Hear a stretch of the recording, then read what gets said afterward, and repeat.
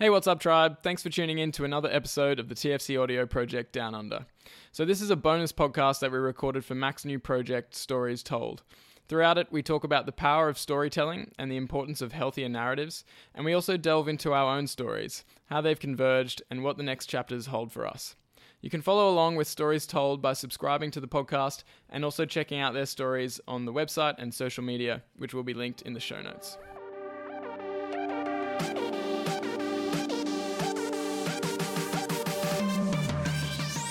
Welcome to episode 1 of the Stories Told podcast.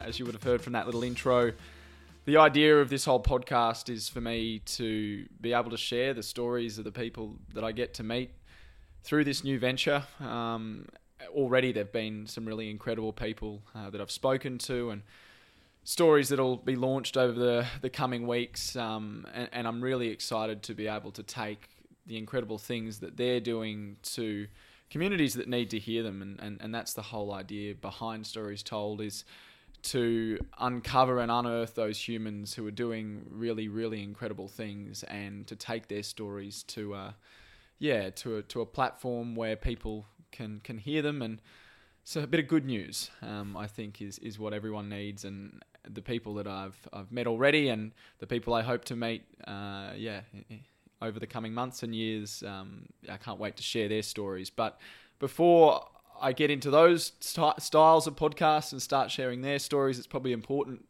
I thought, that you knew my story and how Stories Told came to be. And a big part of my story in the last few years, well, for the last 15 years, we've been best mates, but particularly in the last few years since we've been living together, and he's seen me go through this journey, is my best mate Jim, and I thought it'd be fitting that he be on the first episode of the podcast. Hopefully the best episode as well. Thanks for having me on, man. It's really exciting. It's been really cool to see the evolution of the idea, from the get-go and where it's come to, and I love the idea of putting it out in longer form, or putting stories out in longer form medium like a podcast, and as well as the videos. I think that's really powerful. So I'm pumped to be on here. Yeah, and I think it was actually yourself that introduced me to this book that I'm going to talk about, New Old Way, which was written by Frank Forensic, and you sort of said you need to read this book probably 6 to 12 months ago, and then gave it to you for your birthday. Yeah, exactly. and ever since reading that, I mean, the wheels were already in motion, but I think a lot of what he had to say resonated with me and cleared up or redefined my perspective on storytelling, and the power that it can have, and with great power comes great responsibility. And I think that's a big thing that I sort of learnt through reading what he had to say. And I love his definition, and I think that's a good way to start this podcast, is to define what storytelling is. And he says story is the sculptor of human life, health and spirit. One way or another, we're always involved in the process. We may not think of ourselves as storytellers, but we're creating constantly, telling stories to ourselves or others. Every gesture, every word, every decision, every action, it all creates story, and we're under the influence every minute of every day. And I think that really sums up. I think people probably look at story or think of stories as what they see on the news or what they read in books, but it really is everything that we say and everything that we're communicating to each other every day. We're telling stories, and if we all think of it in that perspective, I think that puts it into perspective how powerful it is and how important it is to make sure we're telling the right stories. 100%. And the more we've talked about it lately, the more I've realized how relevant that is, how relevant the concept of story is in the things that I've done with physio and the things we're doing with TFC, which we can touch on later. But it's resonating more and more, and Frank he really does a good job of explaining it. Yeah, he really, really does. And if you haven't read that book, I recommend everyone listening to go get a copy and give it a read. The chapter on story is right towards the end, and it's a really good, very powerful book. Yeah, very, very powerful. And he does talk about in that book, I mean, the birth of story, I suppose. in human evolution, and it would have been, he wasn't there, and we don't know for sure, but it would have been with those ancestral tribes, those ancient tribes, the hunters, the gatherers, and those people coming back from the hunt and sitting around the campfire, and one day someone started telling a story, and that communication of what they'd experienced, and it would have had people captivated. It would have had people, transfixed, and it would have moved younger members of the tribe to then think, oh, wow, how inspiring is that? I can't wait to go out and experience that myself. And, I think that really has shaped, if you think of it from that very, very beginning, it really has shaped the cultures that we now live in. Yeah, exactly. I mean, when it starts off like that, and then different stories turns into mythologies and eventually religions and things like that, and it just makes so much sense that story is a huge part of how humans have connected all throughout history. Yeah, and I love this quote from Yuval Noah Harari, who says, "Myths and fictions accustomed people nearly from the moment of birth to think in certain ways, to want certain things, and to observe certain rules. They thereby created artificial instincts that enabled millions of strangers to cooperate effectively. This network of artificial instincts is called culture." And we see that with everything today. We see that with politics, with religion.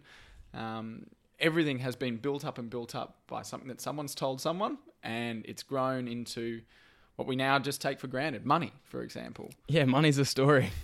It all is. A little piece of plastic or metal isn't actually that valuable by itself, but because of the story that we all agree on, now it's valuable, and now we can trade it for food and things like that. So it's a really interesting and cool way for people to connect and build trust in each other through sharing of the same stories. And I think even on a deeper level, it actually changes the structure of the body, or of the brain tissue. What we are told, and what we hear and listen to shapes who we are. Yeah. It's the basis of neuroplasticity is, neurons that fire together wire together. So certain stories will change the connections in our brain, and therefore change our behaviors and change our beliefs, and all of these flow-on effects from the stories that we are told and the stories that we believe. And you don't need research to sort of prove it. You only have to think of, we talked about this analogy not too long ago with a child getting told from a very young age that they have all of this potential, and being in a supporting, loving family, compared to a child who doesn't get that exposure, is not given the support and the love and the drive and the inspiration that they need, or even put down or said, "Oh, you're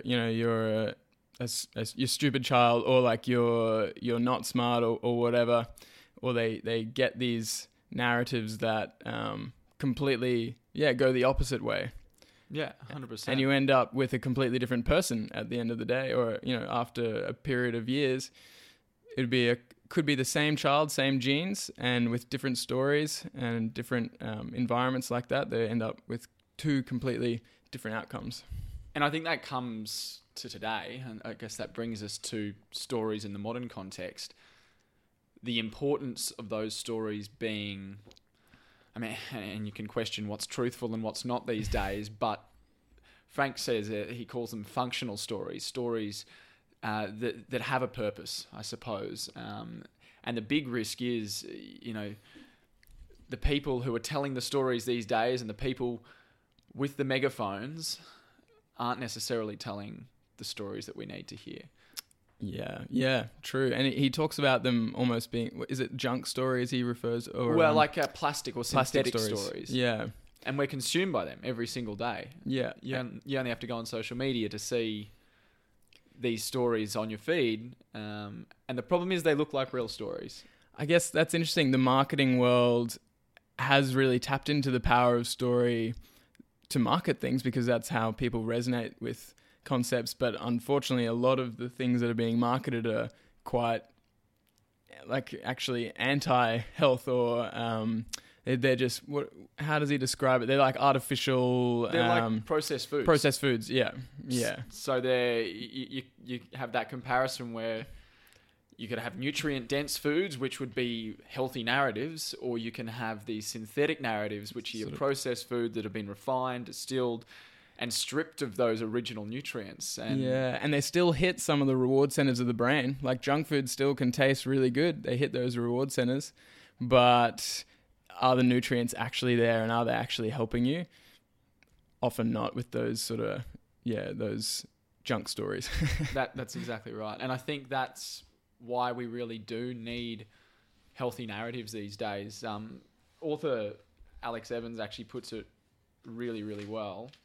In this time of global crisis and transition, mass migration, inequality, resource scarcity, and climate change, it's only by finding new myths, those that speak to us of renewal and restoration, that will navigate our way to a better future. It is stories, rather than facts and pie charts, that have the power to animate us and to bring us together to change the world. And I think that's the idea behind what I'm trying to start with Stories Told, is flipping the script a bit, and using the platform and the power we have to tell stories for good. I think that's pretty huge, because it is interesting when we're talking about those junk stories, whether or not there's truth in them or not, there's certain stories that sort of grab the attention of the watcher or the listener. And the classic example is a lot of the negativity, I suppose, that is covered in the news. And it's been shown in research that the brain focuses more attention on negative or sort of dangerous concepts or things in the environment than it does on positive, because that has a more sort of immediate effect on your survival. So if there's something dangerous, it wants to focus attention on it. And so media tends to tap into that and show stories that, grab attention, because the media and all social media obviously are in the business of, it's the attention economy. They need eyeballs so they can show ads. And I think, whether or not the people in those industries are purposely trying to do that, it's all about the industry that they're in and what generates money, and therefore they tell certain stories. And I was in that industry. I was in the midst of that industry, and you don't feel like you're complicit. This is the thing. You like to think that you're fighting the good fight, but the very nature of the industry is such that sometimes there's nothing you can personally do. It's just the fact of it. And that means a lot of good stories go untold, because they're not attention grabbing enough, maybe, or they're not short enough that people can watch it in a 30-second or 60-second bite. Or maybe if good stories do get told, they don't get told properly, or they don't get the depth that's needed for people to really resonate with them. Yeah. And I guess to give a bit of context to where I've come from, first of all, I grew up in Brisbane and went to Hilda Road State School, and when I was in grade 1, well, even before that, growing up, we were always a camping family, so we'd go on big camping trips to Fraser or up north to the Cape or out west, and some of my earliest and fondest memories are of sitting around the campfire and listening to people older than me tell stories, and the ones that captivated you the most are the ones that you remember, and it's that art that I really remember so nostalgically, that early style of storytelling, and you would have been the same. 100%. Yeah, we had one Uncle Angus who was particularly good at storytelling, and Max had some exposure to his stories lately, and so he's still a great storyteller, but one of the best. Very, very strong memories of all of me and all my young cousins when we were all young, gathering around and just begging Angus to tell us a story, and even stories that we'd heard 2, 3, 4, 5 times before. We'd say, "Oh, can you tell us that story again?" And it would almost be like he was telling it for the first time, and you'd just be transported into this different world of like imagination, and he would have the craziest stories of things that we would probably never do in our childhood. He sort of grew up in a different time in a different area, and so he had a lot of very cool, interesting, funny stories. But we were just captivated by it, and we'd always want more. And I think you would always want more, but I caught the bug really young of being able to be the sharer of stories, to be the storyteller. When I was in grade 1, I did my first public speaking competition, and essentially that's just telling a story to a big group of people. And I caught that bug, that thrill of getting the reception of people, you know, not, I guess, the applause, but it was being able to have people hanging on, you know, captivated that whole time, absolutely transfixed by what you're saying. And, you know, that was when I was 6. And for every year since then, I did the public speaking competition and went to Sydney for a public speaking comp, and, you know, ended up doing debating when I was in high school, a different type of storytelling, but still trying to change minds by the words that you're using. And yeah, it was through that journey and my love of the written word that I started studying journalism. And to be brutally honest, when I started studying journalism, I had no idea what journalism was, or no real idea. I'd watched the news, obviously, but didn't know what it entailed. And I think I'm just so fortunate that, and it was my mum who suggested, thank you, Mum, that I do journalism. Yeah, I think I was just very fortunate that I found it and it was the perfect fit, because... Yeah, you've actually, one of my earliest memories of you, we met playing soccer actually in grade 7, and then grade 8 we ended up at the same high school, and I think it was the first day of grade 8 or maybe the second day, and you got up and gave this speech for getting into the student advisory council, and the SAC, and he would say, vote for Mac in this year's SAC.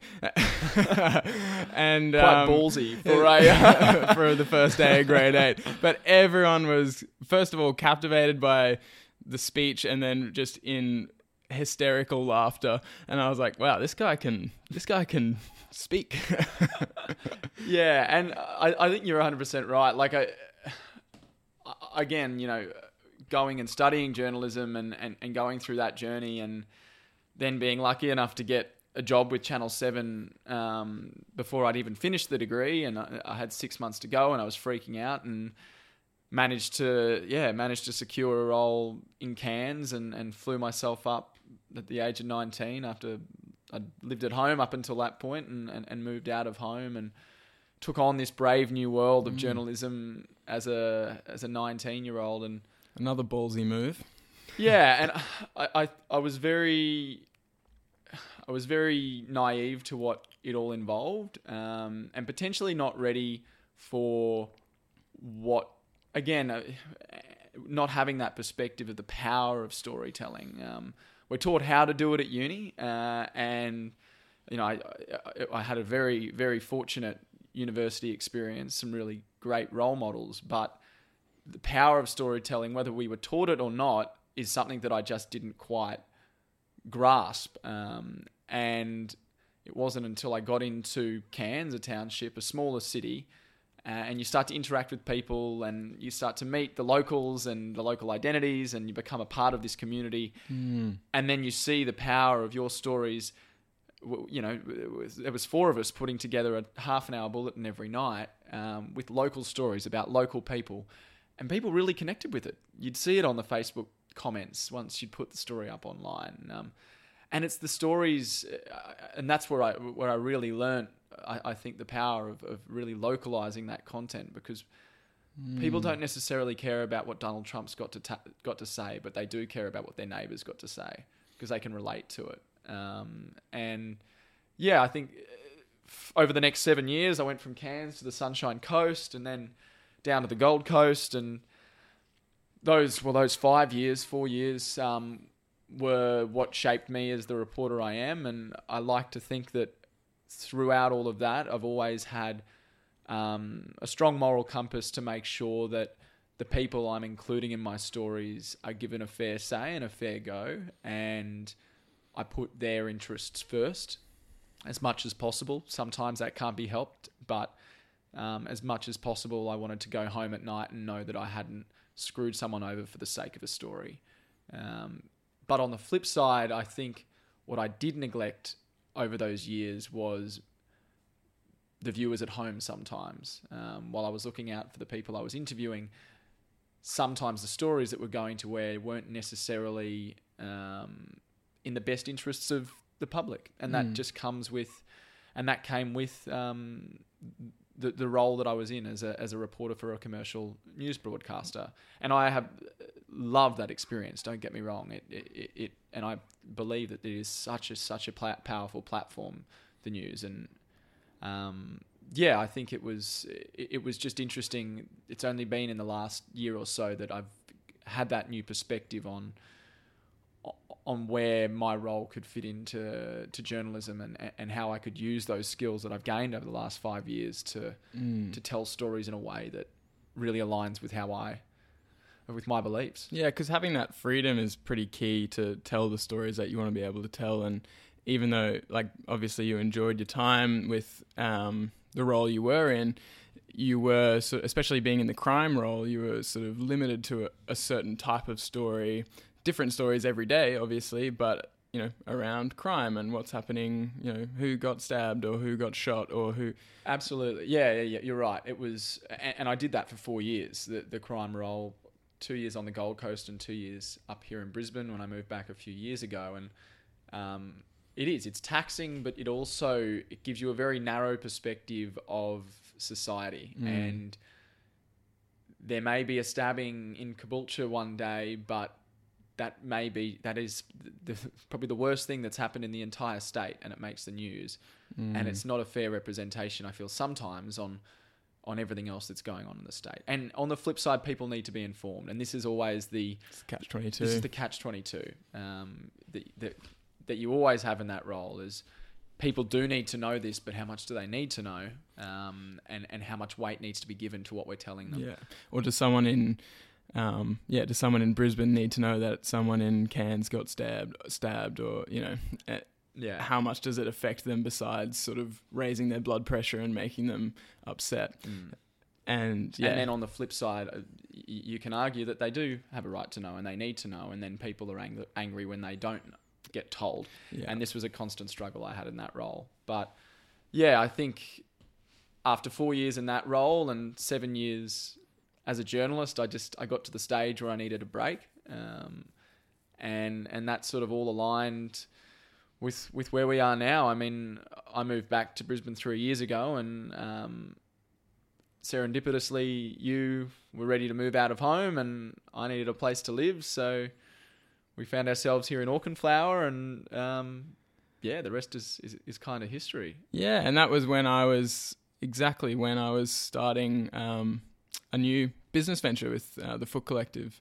And so I was working as a physiotherapist, contracting at the St. Andrew's Hospital with a neurosurgeon called David Johnson, who was running some very cool movement programs for people with back pain, basically teaching them how to, you know, lift things and squat and row and basically functional movements to help bring some function back to these people who are in a very chronic cycle of pain. And that was a really, really interesting experience, actually. And I can see, looking back, I can see how the stories of, you know, throughout my, education as a physiotherapy student, and then throughout my career, the different stories that I've been told and different stories that I've believed have really shaped how I view the world and how I would practice as a physio. And yeah, it's fascinating to look at it through that lens of story.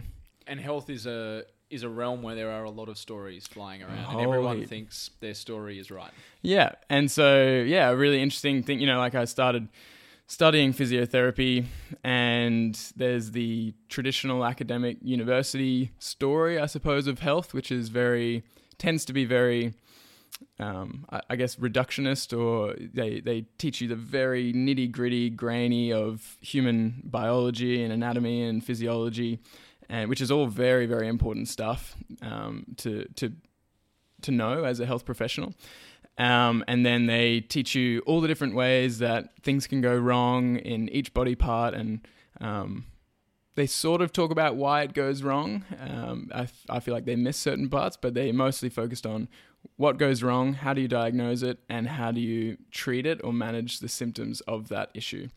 And really reactive. Yeah, quite reactive, exactly. And so there's that story, and throughout in first year physio, I was driving a lot to get to uni. And so I was like, oh, what am I going to do while I drive? And so I just started listening to podcasts. I think my mum sort of said, oh, there's this, I think it was about that time that podcasts really started to boom. And so I started just listening to a heap of health podcasts. Stories, yeah. People's stories, people who've written books, who've studied a certain topic for years and years and years, and now they've, wrapped all that up into a story of their life or their research or their experience, and they get it across in a podcast. And I just found that so valuable because there was a whole heap of these different perspectives that I wasn't being exposed to at all at uni through the traditional approach. And I could see how those perspectives matched up with what I was learning in terms of the human physiology, and started to sort of make sense of the world and the body and health. And that was a very interesting experience. And I did start learning a lot about the sort of ancestral health concept, about how our body and our genes, our DNA expects certain conditions and behaviors, and will really thrive under those certain conditions, mostly more of a natural context, natural food, natural movement, natural sleep, so to speak, and so on.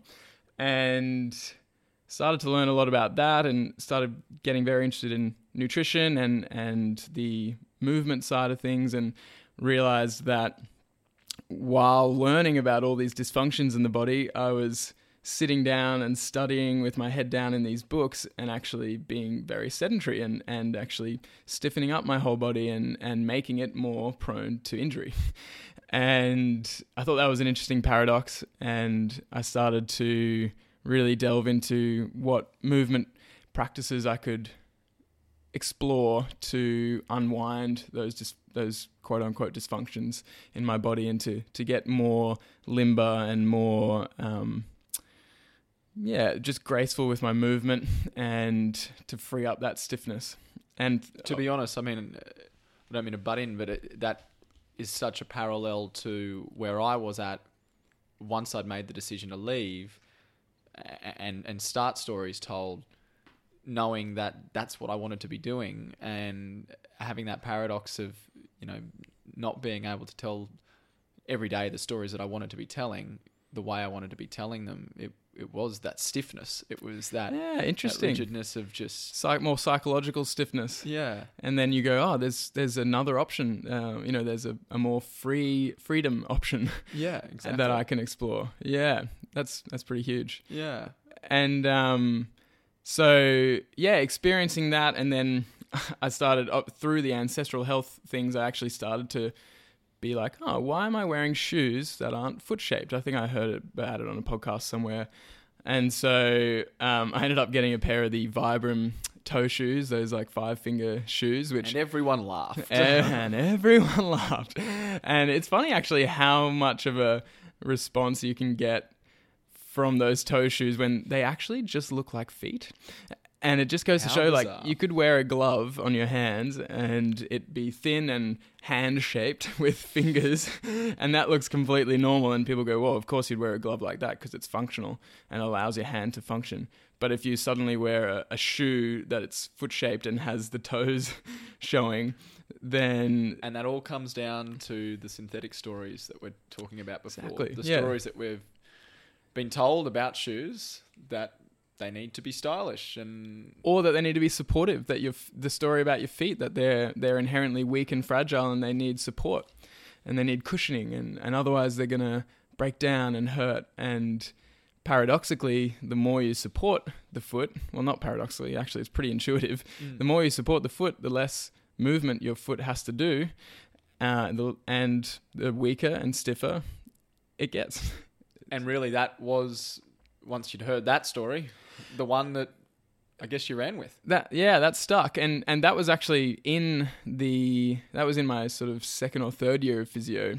And I remember, rocking up to it. Oh, one mate, Charles, had the 5 fingers as well. So I was like, oh, cool, I've got a mate. And so I rocked up to uni with the 5 fingers and got a few laughs and so on. And anyway, I didn't actually take that much further because in uni we're sort of taught to leave the foot stuff to podiatrists. But I just thought, well, I'm going to wear shoes that are foot shaped, and I got a pair that, were wide and flexible and so on, but didn't actually have the toes as well.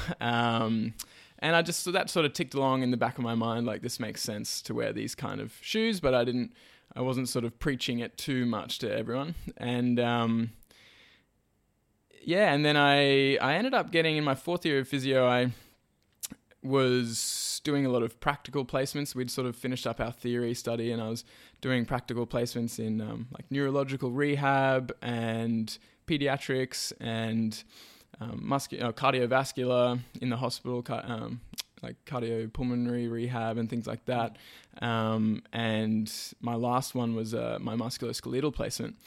And I just remember being quite, I guess the word maybe is disenfranchised, or just concerned that I'd just spent a whole 4 years studying this degree and realizing that it's so hard to help people within the context of traditional physio, because you're seeing someone for an hour. It's almost too late as well. I wouldn't say too late, but people are so attached to their stories of why they've got a certain pain, and the medical system really does promote certain stories that are structurally based, like, oh, you've got a slip disc, or a bulging disc, and that's why you're in pain, or you've got knee osteoarthritis and that's why you're in pain, and all these things that are actually quite hard to change short of surgery. And so if someone gets told this story and they're not getting a surgery, then they go, well, I'm just going to be in pain forever, and I just have to manage it with pain medication or with physio for massage and things like that. And I really just did not like the idea of managing people's symptoms and keeping seeing them, week just after week, just to help them get by, and give them these exercises to do that they wouldn't really do because they're boring and they didn't really get how it was going to help. And, maybe they just wanted a surgery, or they just wanted, a more of a quick fix, which again is a part of the cultural story that there are fixes out there that someone can do to you. And interestingly enough, in my first job after physio school, I was like, oh, am I even going to be a physio? But I came across this physio clinic that were doing things quite differently, and it was a new story for me. It was like, oh, there's a neurophysiological approach to a whole body approach that looks at, it's not just the area of symptoms, it's like what else is going on in the body that could be contributing. But interestingly enough, in that role, the story was also that us physios were the ones that were fixing clients' problems, and then that client would then have the chance to stay fixed through some changes to their movement behavior and their posture, largely focused on posture, but also, dynamic posture through movement. Seeing the practitioner as the key to the rest of their lives, rather than them being the driver of their rehab. And certainly I was able to get some amazing results. As a first year physio, I was blown away at what I could do in terms of, because this approach was very effective with manual therapy. You can do amazing things with symptoms with manual therapy, and obviously that's context dependent. Some people don't respond well, but a lot of people respond amazingly well. Even with many, many years of chronic pain, if you find the right areas of the body to treat, then you can get some amazing symptom relief. And that does give a window of opportunity, if you want to call it that, to change some movement behaviors that will help. But the narrative was, we fix you, you stay fixed, but keep seeing us so that we can help you stay fixed. And I certainly think there's a large role for accountability and progression in rehab, and to see a professional regularly, almost as preventative, really. And that does make a lot of sense to me. I suppose what I really didn't resonate with was, I'm fixing someone especially I started to then read more books, one of which was Katie Bowman, and we did a whole podcast on her concept of movement nutrition, and I realized that it's not me fixing someone at all. It's someone quote unquote fixing themselves through lifestyle and behavior change, and that went even deeper than postural change. Like, oh, I'm going to sit at my desk differently, or I'm going to stand at my desk differently. It's like a belief change. Yeah, it's more. I'm going to move more throughout the day, because movement is like nutrition, and we need the right amount, we need the right quality, and we need the right variety. And so that was really paradigm shifting for me. And then I ended up in a different role with Dave Johnson at the hospital, and I was getting a lot more into movement and learning a lot more about movement training and coaching, and again, seeing amazing results with back pain, very, very severe and persistent back pain. People who were at their wit's end and seeing a surgeon for it. And I really liked his approach of avoiding surgery really at all costs in order to empower the patient with movement. And, that was, I guess, the very opposite story to what I had been. It was they're fixing themselves. We're just coaching them through the things to fix themselves. And so I did really enjoy my time there, and I learnt a lot. And about I think a year into that, I started getting more into the barefoot thing. And so I read another book by Katie Bowman called Whole Body Barefoot. And also my mate, James, told me about the Foot Collective on Instagram. And he said, oh, you probably like what these guys are doing. And that was when I realized, oh, there's a whole community and philosophy around this stuff that goes even deeper than just footwear.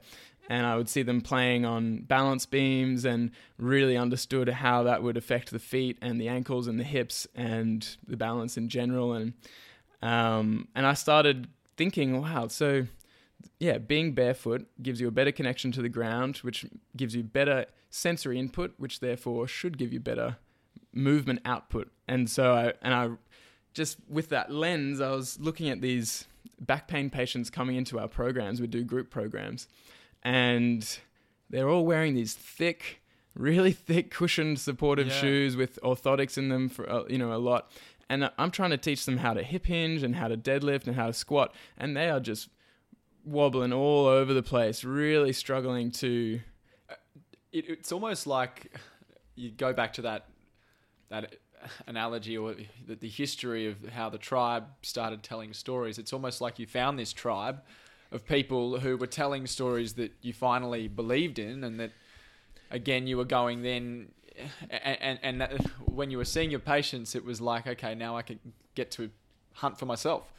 Yeah, exactly. And I was like, well, I'm going to try just asking these people to take their shoes off, and all of a sudden they could learn the movements a lot easier, and they could connect with their whole body far easier when they actually had a proper connection to the ground. And that really gave me a lot of confidence of, I feel like I need to make a change in this culture and in this story of feet need big cushioned supportive shoes and orthotics in order to be healthy, because it just doesn't make any sense from an evolutionary point of view, from a human physiological point of view. The feet are just like any other part of the body. They can be strong and mobile and adaptive by themselves, and probably even more so than other parts of the body because of their constant exposure to load. Yeah, historically they're our main connection with the earth, and they would be stepping on all kinds of different textures and surfaces and things like that would really challenge them. And yeah, so physiologically, I just thought, well, feet need load and they need texture and they need to be out of these shoes, these sort of quote-unquote foot coffins. And to give a bit of context to people who don't know what the Foot Collective is, it was started by a bloke in Canada. Can you sort of explain what it is and what Nick St. Louis, the guy who started it over there, was sort of trying to achieve and was achieving? Yeah, so Nick is a physio over there in Canada, and I guess he had a similar realization where he was seeing a lot of patients with foot pain at his physio clinic, or foot pain or just any other kind of pain, and I think he'd read similar books and just started trialing telling people, let's try going barefoot and changing your foot function and working on your hip stability with these balance beams, and found really great results. So he just started an Instagram account to sort of document that and put out some helpful information about those concepts. He certainly isn't the inventor of all of those concepts. He's just learnt a lot through the people that he's read and listened to and so on. But I think what's really awesome about, he called it the Foot Collective because he wanted to start a movement and a tribe of practitioners and, you know, movement enthusiasts, or just tribe of people who were on that same wavelength and could share all of their knowledge together as a collective. And I guess then fast forward to when you connected with him. Where was he at, and what did you ask? So he was at the point where he was just about to launch the Foot Nerd program, which is his way of developing that sort of inner community of people who were of that same mindset and who were committed to, I guess, their own health process and their own movement process, and also keen to help other people do the same thing.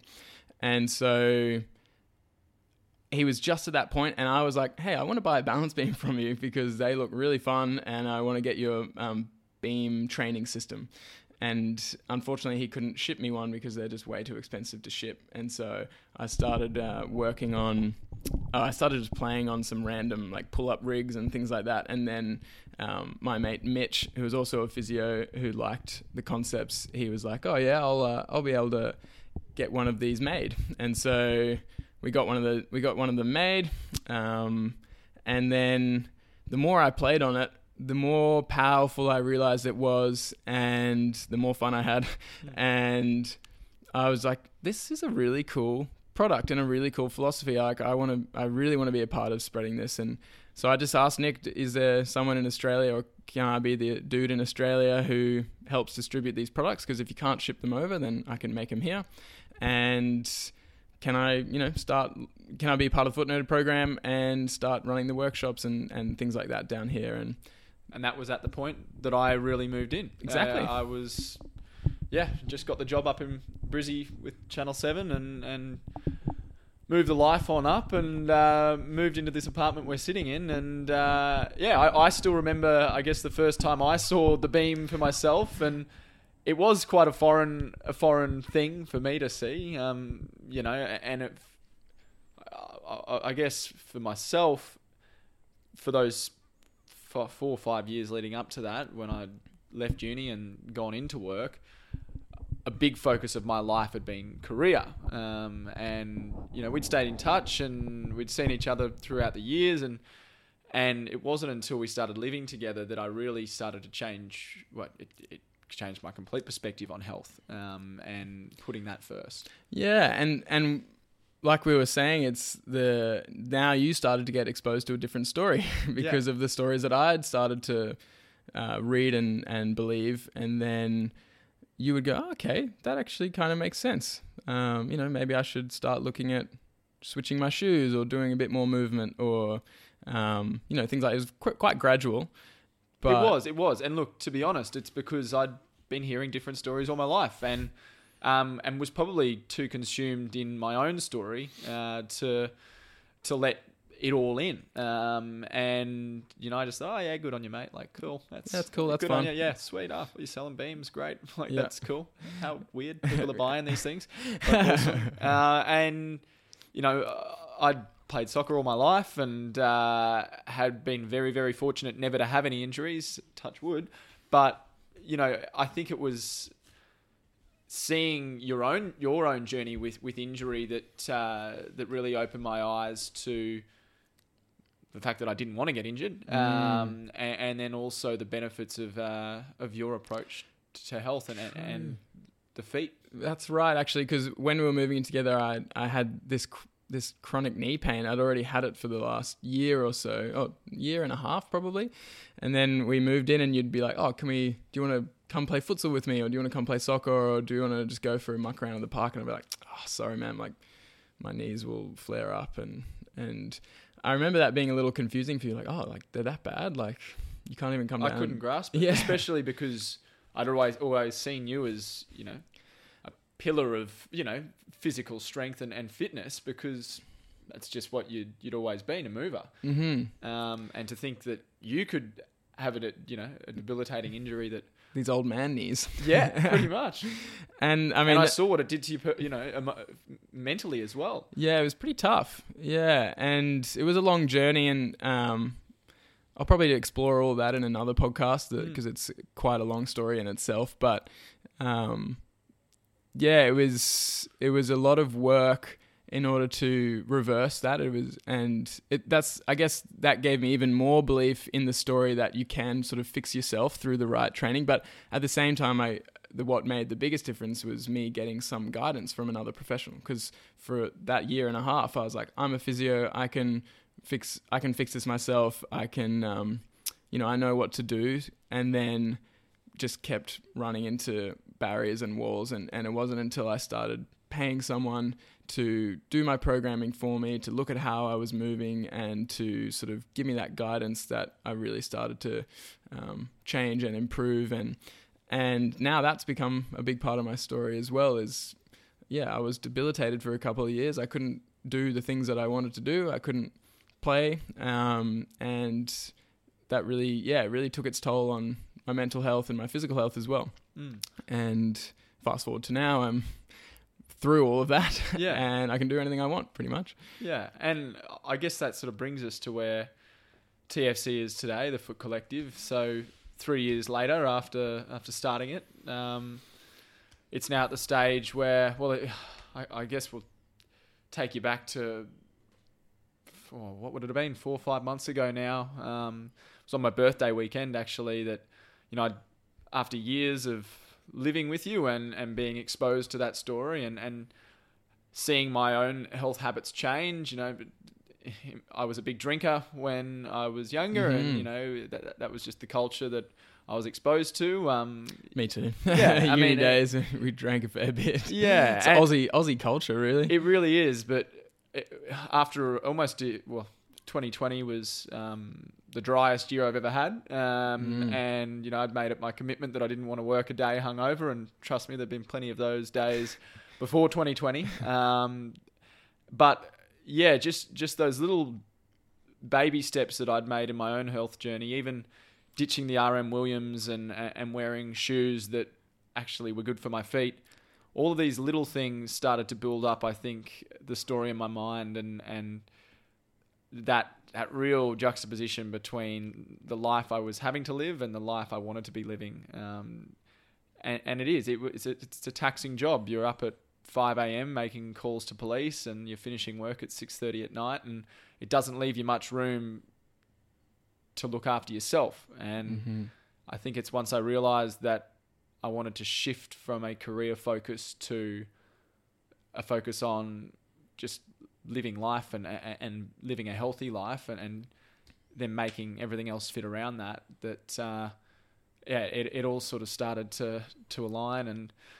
And at the same time, I was in an interesting mode where I felt overwhelmed by what I was doing, and I also felt like things were quite impersonal, because I'd gone from practicing physio one-on-one with people and seeing results to sort of, like, I believed in the power of the beams and the power of the culture that we were trying to develop, but then it ended up where a lot of my time was spent on the logistics of product fulfillment, shipping, packaging, supply chains, and all of these things that are obviously foundational to a business, and were part of me getting, the service and the message out there, but also became, quite overwhelming. And our apartment was always full of various knickknacks, beams and toe spreaders and so on. And I think you were quite gracious in sort of helping me out with some of that stuff along the way and everything. And I'm certainly so grateful for anyone who's supported us with those product purchases.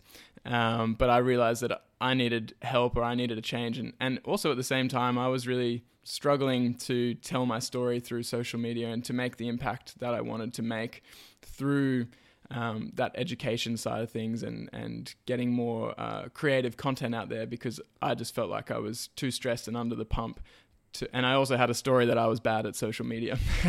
And there's so many parallels with what you were going through at the same time as what I was going through, because I in 2020 with all of the negativity that year brought, and COVID was a big part of that, and there were just a lot of negative stories that were circling around, and you know, it wasn't until it was actually really at the height of COVID, as the fear was settling in, that I met a bloke at the shops called Mike, who had pulled up on his trike. It was when the elderly shopping hour had started, and I'd been sent on a mission to go do a story about the elderly shopping hour and this 1 hour period where people could get in and get out to get their groceries because the panic buying had gone crazy and it was just too chaotic for elderly people to shop and for the disabled as well. And that's why Mike was there.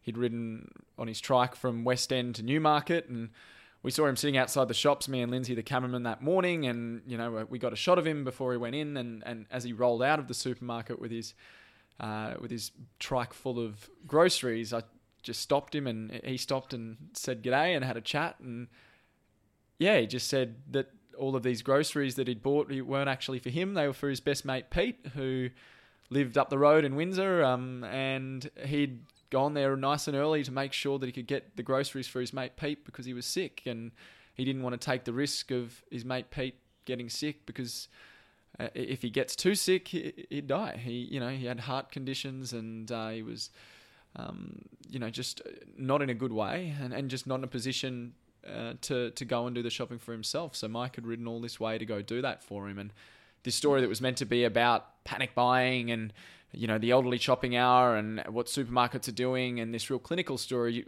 ended up, that all got pushed to the side, and it was a story about a bloke he was a double, I didn't even say, but Mike's a double amputee. That gives context to why he was on the trike. Yeah, so the fact that this bloke with no legs had ridden all this way for his mate just to bring him the groceries, and was so kind and so open and so welcoming and so grateful for the story that we ended up putting on air that night. And that blew up, didn't it? It blew up, and people loved it. It got, yeah, and that was it. And I'd always known that those stories resonated, but it wasn't until that one went as viral as it did. And I think it was because it was such a juxtaposition to the whole negative. It's what the world, the negative news. It's what that was Australia happening. needed right then. He was the person people needed to hear from. They didn't want to hear from Scott Morrison anymore, or how many deaths from there were Jeanette now, Young and the chief health officer, and they didn't want to hear that. They wanted to hear some positivity, and that's what Mike gave them. Yeah, and so, you know, going back to what you were saying about this struggle, is that I knew that from that point, that's the stories I wanted to be telling. That's the stories that fulfilled me. But then being dragged back into this state where I again was having to go through the mundane everyday stories, all of the different COVID stories that we were having to do day in, day out, became very draining. But I knew that my urge was to tell these positive stories, because not only did it make me feel good, but I knew that it made those people feel good. And we went back to Mike the day after we told that story to do a follow-up, because it had gone viral. And to be honest, I had purposefully not gotten his number the day before, because I had a feeling that it would go viral, his story, and then I had a feeling that the producers would then ask me to go and do the follow-up story. And I thought, look, I just don't want to... This guy's been so kind and so open and so honest, both him and Pete.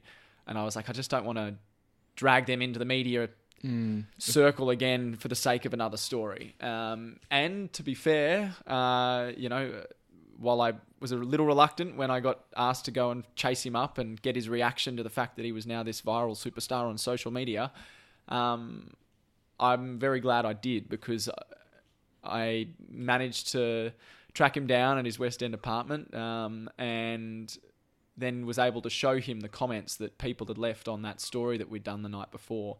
And of course, Mike didn't have Facebook, so he hadn't seen it. And he broke down in tears as we were reading him these comments from people saying how inspired they were and what a great bloke he was. And this is a double amputee who lives in a housing commission apartment, with no legs, who used to be a school teacher, and has just had a real rough trot. And for him to hear those words from other people made his day, made his year. He was so proud and so humbled And he said in that story, all I was doing was helping out a mate. He didn't get why people were so attracted or so moved by that. But it's that positive story, that healthy narrative. That, again, helped lift spirits. And that shows the power of story, I think. For sure. That story probably got more views than any other COVID story that we did over those months. And I think that in itself is, for me, was a sign of what I knew I needed to do, but what I wasn't able to do for months and months. And then I guess it was, like you said, your struggle to feel like you couldn't communicate your story. And I could see that there was a story there that needed to be told. The TFC story, I believed in it now. It was, it was running through my veins, and I completely aligned with what you were saying. And, I was living and breathing it. And it was sort of this realization that, well, you need a storyteller. You've got a story. Why don't we combine forces? Yeah. And the podcast is just a perfect platform for us to do that in a way that also gets across a lot of our philosophy and what we're trying to achieve. And it's very exciting. And it's also a lot more fun to be working with another person, especially when they're your best mate. Yeah. Yeah, 100%. 100%. It doesn't feel like work, any of it. And especially because it's got that purpose behind everything we're doing. And so, essentially I've come on as a director with TFC, and it's exciting to see where that journey takes us. And I can't wait to share your story, our story, the stories of all of the people in the tribe, in the TFC community, because there are some incredible people out there doing some incredible things. Oh, yeah.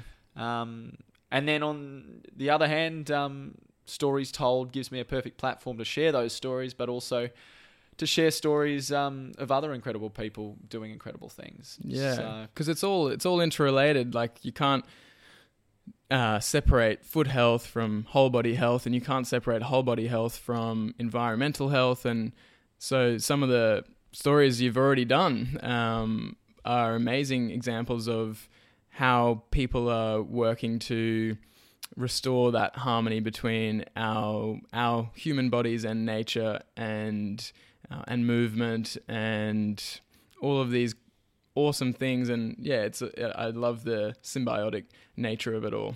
Yeah. And so I guess that is where we get to Stories Told and how it was born. And I was trying to think before this podcast how it actually was when it did start, because it was sort of a gradual progression. But I actually think it probably was from that meeting with Mike, and then the weeks and months after that of not being able to tell those stories every day, but knowing that that's what fulfilled me and that's what gave me purpose, that I wanted to find a way to do that. And so Stories Told was born as an idea of creating a platform where I could build a community of people who shared this love for positive news. And I'd seen through those stories that there was a market for it. People wanted to hear positive stuff. And especially if it was told right and given the time and the pause and the impact that those stories deserved. And so I started plugging away at this idea. And again, the struggle with these things is that you have to make money to live. And that is the tough part, being a journalist who doesn't get paid for stories. And it's drilled into you that you have to have these ethics of, no payment for stories, and you want to remain objective. But I overcame that by just thinking that, well, look, if I have faith in my own moral compass and I treat that to every single story I approach and make sure that the brands and the businesses that I believe in are ones that I'm working with, and you don't go for a cash grab for the sake of a cash grab, and you don't run a story just because someone's willing to pay big bucks, then I don't think that I'll ever have any issue with that. It's a win-win because the world gets a lot of value from hearing those stories. The people whose stories are being told get a lot of value because they get great exposure to a like-minded community. And it is very symbiotic in that way. And Yeah, I think it's an amazing idea. Maybe a little bit biased, but it is. We were saying that it's interesting that no one's already doing that, but it obviously has a big potential to grow. And that is something that's really surprised me, actually, is just the fact that people have been telling news stories for years. And I guess people are doing it to a degree. True. There are people telling, I guess what we're doing are mini documentaries on humans.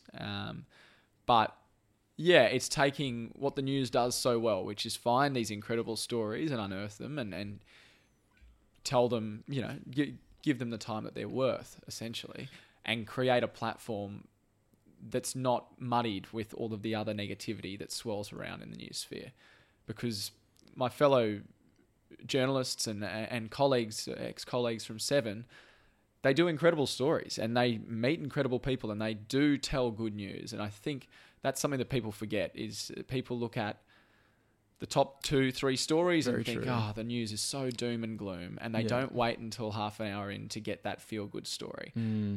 They are being told, but with Stories Told, I want to create a platform where that's all you get. You can just go onto Stories Told and you go, cool, I've got X amount of stories to watch and they're all going to make me feel good and they're all going to be, centered around, something positive in the world. Exactly. And you will have seen the Sporting Wheelies story that's already that's already been premiered, but really excited about next week's piece with Habitat Matt. He's a very inspiring dude, Matt Keys, but the way it works is we'll premiere a story every single week. That's the plan anyways, as long as the clients come in. But yeah, we've got a backlog of stories ready to tell, and you'll get a taste for what we're trying to achieve. There'll be, impactful stories, moving visual narratives, I hope, that don't just promote a business, but promote ideas and values and philosophies that can hopefully, through better stories, shape a better future. Is what we're trying to achieve. Look, if you guys have a story out there that you think needs to be told, please get in touch, because I don't want a story to go untold because people don't think it's financially viable. If it's worth telling, I hope we can find a way to tell it. Yeah, it's always worth a chat. That's it. Give us a call. And please send us messages and comment on the stories to let us know what you think, and give them a share. Around. Yeah, give them a share, because I think we need to spread that positivity as much as possible. And that's where the power of social media is amazing. Is yes, it can be a lot about attention grabbing and all of this, but you can really share stuff far and wide. And if it's good stuff and it impacts people in a positive way, then that's a lot of power. With the power of the internet. Power of the internet and the power of stories. And the power of story, exactly. Well, thank you for joining us for the first episode. The next episode will be with Habitat Matt Keys. So make sure you catch his story on the Stories Told Facebook page, Instagram or YouTube.